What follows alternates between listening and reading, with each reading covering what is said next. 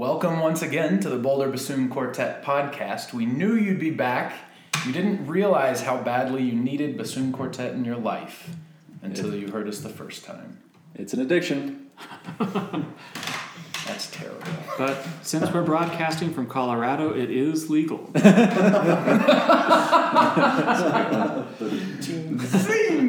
was playing in an orchestra not too long ago, and the conductor comes from Nebraska. And he said that Nebraska spent millions of dollars coming up with a new slogan to try to entice more tourism and, just boost Businesses morale. to come there. And what they came up with was Nebraska Nice. Like, that's it. That's the whole thing. Nebraska Nice. I bet Minnesota's was pissed. Yeah, that's their thing. Except they were too nice to say anything about it. Right. Because they're basically like Canada. Right. Well, anyway, then he said, what's Colorado's slogan? And one guy just blurted out, weed.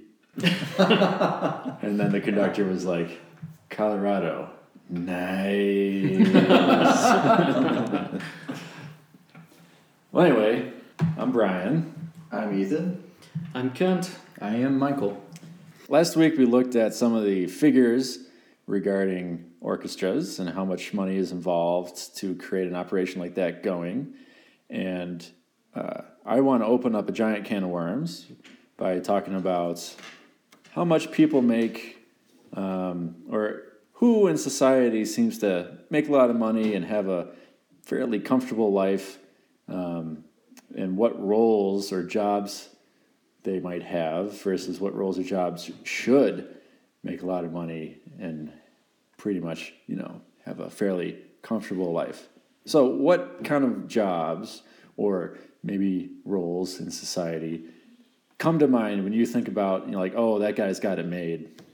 Other than bassoon quartets. Yeah, we'll remove the obvious.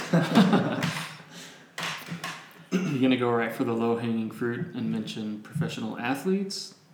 All right. Yeah. That is a pretty obvious one. That comes up a lot in the realm of music and the arts because people say, oh, I can't believe that guy makes so much money, whereas this artistic organization struggles to get by on a very small budget or whatever. Anything else? CEOs of Fortune 500 companies, corporations, board members of said companies. Yeah. I was going to say like high-powered lawyers Sure. and doctors, depending. I mean, there's a lot of variance in there is the thing. There's a lot of variance, and I don't know as much about law, but for the medical field, on the one hand, yeah, but I think tons of the money is like in plastic surgery or in, I don't know if anesthesiology would rate higher than, say, heart surgery or brain surgery. Right. But like a general practice pediatrician is Right. relatively really low Yeah. on the scale to the point that wouldn't even really be in this conversation. But I would add to that, thinking about these really super fancy surgeons and doctors and whatever, I think about that and I don't think like, well, that guy's got an easy life. Yeah. Because what they do... Well, you're talking about value now. I thought we were just talking about the... No, I'm thinking of the whole package, like, Okay. including, well, that guy's got it made in the shade. If I think about some fancy doctor, I don't think that. No. Then Yeah, I would like to I would- retract my previous answer, and I no longer think the CEO of Fortune 500 companies. I think the son and nephew of the CEO of the Fortune Yeah. 500 company. Yeah. I interrupted you. I'm sorry. I think that's absolutely it. And the other thing I was going to say is I think the reason that lawyers and doctors pop into my head is because there seems to be a more established path to get there. Whereas, like, if you want to be an athlete, like there's a way to get into a professional sports team, but it's not like go to college and then go to more college and then go to med school. Congratulations, you've got your athletic degree. Yeah, Here's your job. There's a lot more risk and kind of unsettled elements to that. So I don't want to derail the whole thing that I started, but this brings up this idea of what I've seen recently in the news, which is college students, particularly in basketball, want to get paid. They want to get paid to play basketball, and that opens up this huge debate and can of worms for all the schools. And my point of view as a music student is that, like, if they're going to get paid, to play in a basketball team, then shouldn't the student musicians get paid to play in the student orchestra? You know. But then what I guess I don't understand is whether or not these basketball players, like, is the team a class? Right. Are they getting credit for that? No. I don't think so. So it's just an extracurricular activity. They're there getting a degree in Well, whatever. I mean, there's what it's supposed to be, and there's what it actually is. Not paying any attention to how much the coaches make and how much the whole billion-dollar industry makes, advertising for all the, March Madness and all that junk. What's the student's purpose at the school? To play basketball. So they should, I think the easy solution is you make that a class or a degree program. You do get an athletic degree, and then basketball is a class, and you don't get paid to go to school. So there are degrees in PE, Right. or there are degrees in sports marketing, Uh-huh. or in sports journalism. Anecdote: my first bassoon teacher, I've mentioned before, is 6'8", and he played basketball in high school, and he was recruited by Bobby Knight to play at the University of Indiana. Whoa. And when he told Bobby Knight that he wanted to major in music, Bobby Knight was like, "Oh, no, son. When you come to Indiana, your major is basketball, and so you'll major in PE or any of these things that I mentioned." Did he actually play on the team? No, he didn't go to Indiana. He went to a different university because he was like, "Well, if I can't play the bassoon, then screw you, I'm out." Do you think he ever looks back at that decision? Well, I mean, he looks back at it enough that he talked to me about it, but I think he's completely 115% comfortable with his decision. When he was telling me the story, he said, I could play a little basketball. I was okay at basketball. But number one, even for as well off as basketball superstars may have been in the 80s, it wasn't like it is now. I bet you he's the only guy to ever say no to Bobby Knight for the bassoon. I bet he is. I bet he is the only guy. Good for him. That's pretty cool.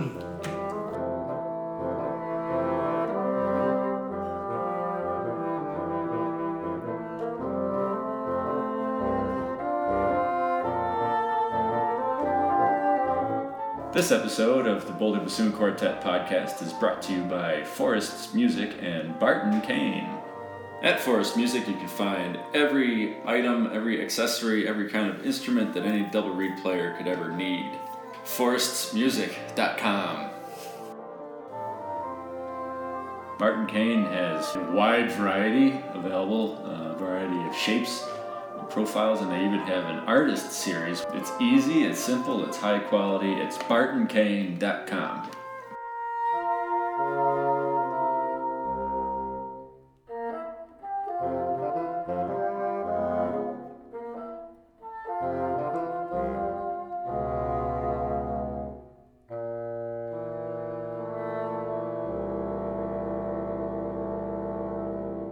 So getting back to it, I think when I think about the people who got it made in the shade, they make a lot of money and they live fairly comfortable lives.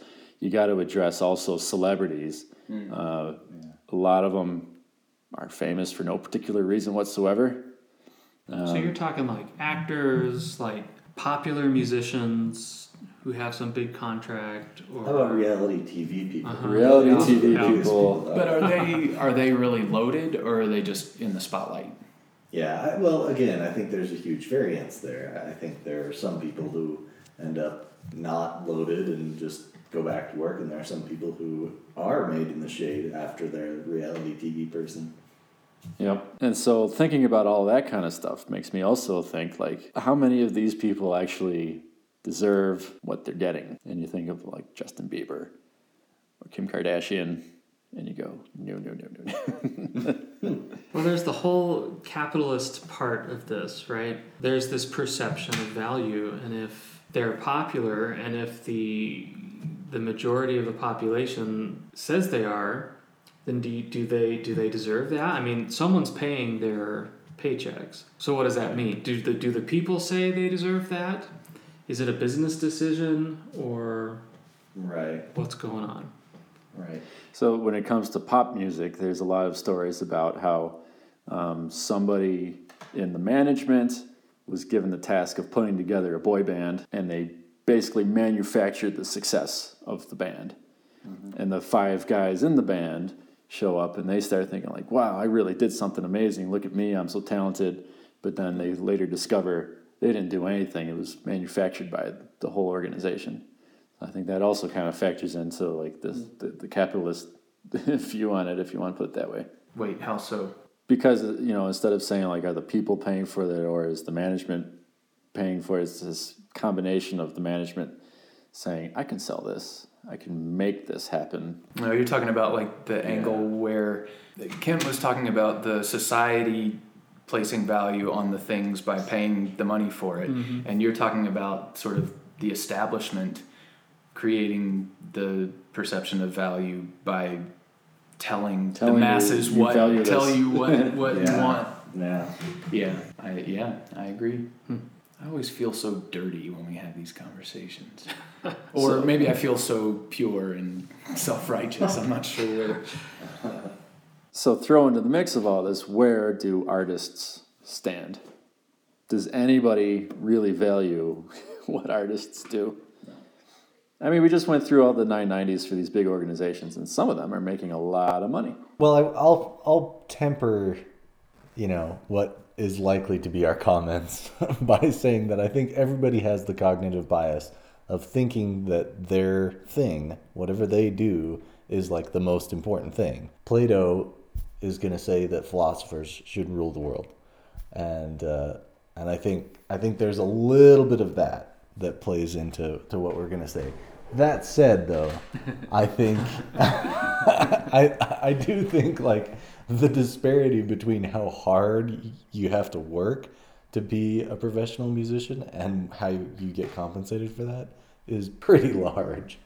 That's a big one. What do you think, if you could make a huge societal change so that people no longer valued vapid celebrities, but let's say that instead of valuing all that kind of stuff so much, you could shift them to value other roles much more, who would you put at the top? Bassoonists, right? Quartets in particular. I have 3 answers, but I want to tell you what they are. Tune in next time. Well, one of my questions in response to that question would be like, are we excluding like practical type jobs where? No. Okay. I mean, so this is if you were just like, what roles in the world make the world work in a better place? Okay. And blah blah blah. All right. Who should be compensated the most? Who should be highly valued and looked up to and got it made in the shade, so to speak? Well, what are the basic needs of society? You got to have a place to live, food. So we're talking about architects, engineers, farmers. You got to have education. So now we're getting into teachers and professors. In my mind, I see 3 very, very large categories, not specific jobs like, engineer or farmer, but 3 really big, broad categories that I think should be at the top of the list in terms of importance and value. So what are those? Are we supposed to guess your category? I'm just putting it this way just to kind of generate the conversation. So my broadest categories would be science, arts, I don't know, some sort of community thing. That's exactly what I came up with. Science, to me that includes doctors. Yeah. Well, that's both the research in order to continue the efforts to more efficiently exist in our world, and that's the practical applications of the research, right? So the doctors would be the practical application of the science of medicine. Sure. Yeah. And I think you could even put in like agricultural engineering or whatever, it's a big one. So there's a big broad one, science. Artists, and when you think about it, artists can include people who are now celebrities, like, Daniel Day-Lewis. That dude, everything that he has done is just an amazing artistic achievement, and he's also a celebrity. Iron Maiden, They're pretty awesome. They're certainly celebrities, and they are, genuinely artists. So there's a big crossover, and you have to figure out where exactly to draw that line and how to put Justin Bieber on the other side of that line. And then the third one, and this is in no particular order, we got science, artists, and teachers, education, because the human being as a species is nothing without its brain. And so we lose everything without the teachers.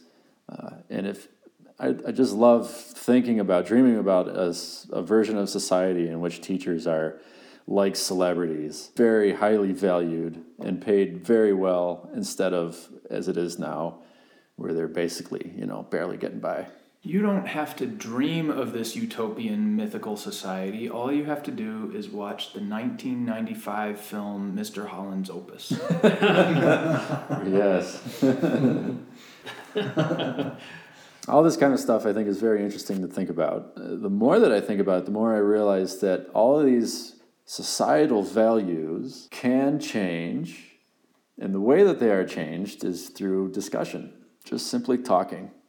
Like over the last maybe 10 years especially, discussions have generated some really big changes in society, including more widespread marriage equality, and in Colorado, the legalization of marijuana. And that stuff happened just basically by people saying, hey, did you look at this research? These things have happened and life goes on. Maybe we should make it legal. Let people marry each other. Ooh. And so if we talked about how much people get paid and how much they actually, contribute to the world, might be able to change societal values that way too. By the way, when it comes to professional athletes, it's easy for us musicians to say they should not make that much money for throwing a ball, Oh, but they do it so well. They do. There are definitely athletes who do work hard for it. And again, we as a society pay to go see these people play. So there is value. We have declared that there is value to what they do. I like sports a lot. My take on it is, if you can make that much money doing that stuff, good for you. Let's get some other more important things on the same level, like art and education. Fortunately, a lot of these athletes do support nonprofit organizations, and they have foundations and all that kind of stuff. But none of them seem to play in bassoon quartets. Yet. Yes. Who do you think would be the guy? I want to see Peyton try to play. Peyton Manning? Yeah, after he retires. We'll get in touch with him. How many siblings does he have? He's got at least two more. So, two more, really? Bassoon Okay. trio. Yeah, there you go. The Manning family bassoon trio. So when Peyton listens to this podcast, take note. Yeah. Call up your buddy Todd Helton. He's not doing anything nowadays. Let's get together and play some bassoon music. I bet we could find some private teachers if you want a couple of bassoon lessons. All right. Well, there's some food for thought. Your assignments, all of our legion of podcast listeners, go out there and have a discussion with somebody regarding societal value and especially the arts. To wrap up this unique podcast episode, what music would be a good fit? Iron Maiden. Iron Maiden. Perhaps something bassoon related. Do we have any Iron Maiden on bassoon? All right, folks. Thanks for listening. Join us next week for another edition of the Boulder Bassoon Quartet podcast. And now to wrap it up, here's a fun bit of music off of our album, From the Opposite Shore, available at boulderbassoons.com.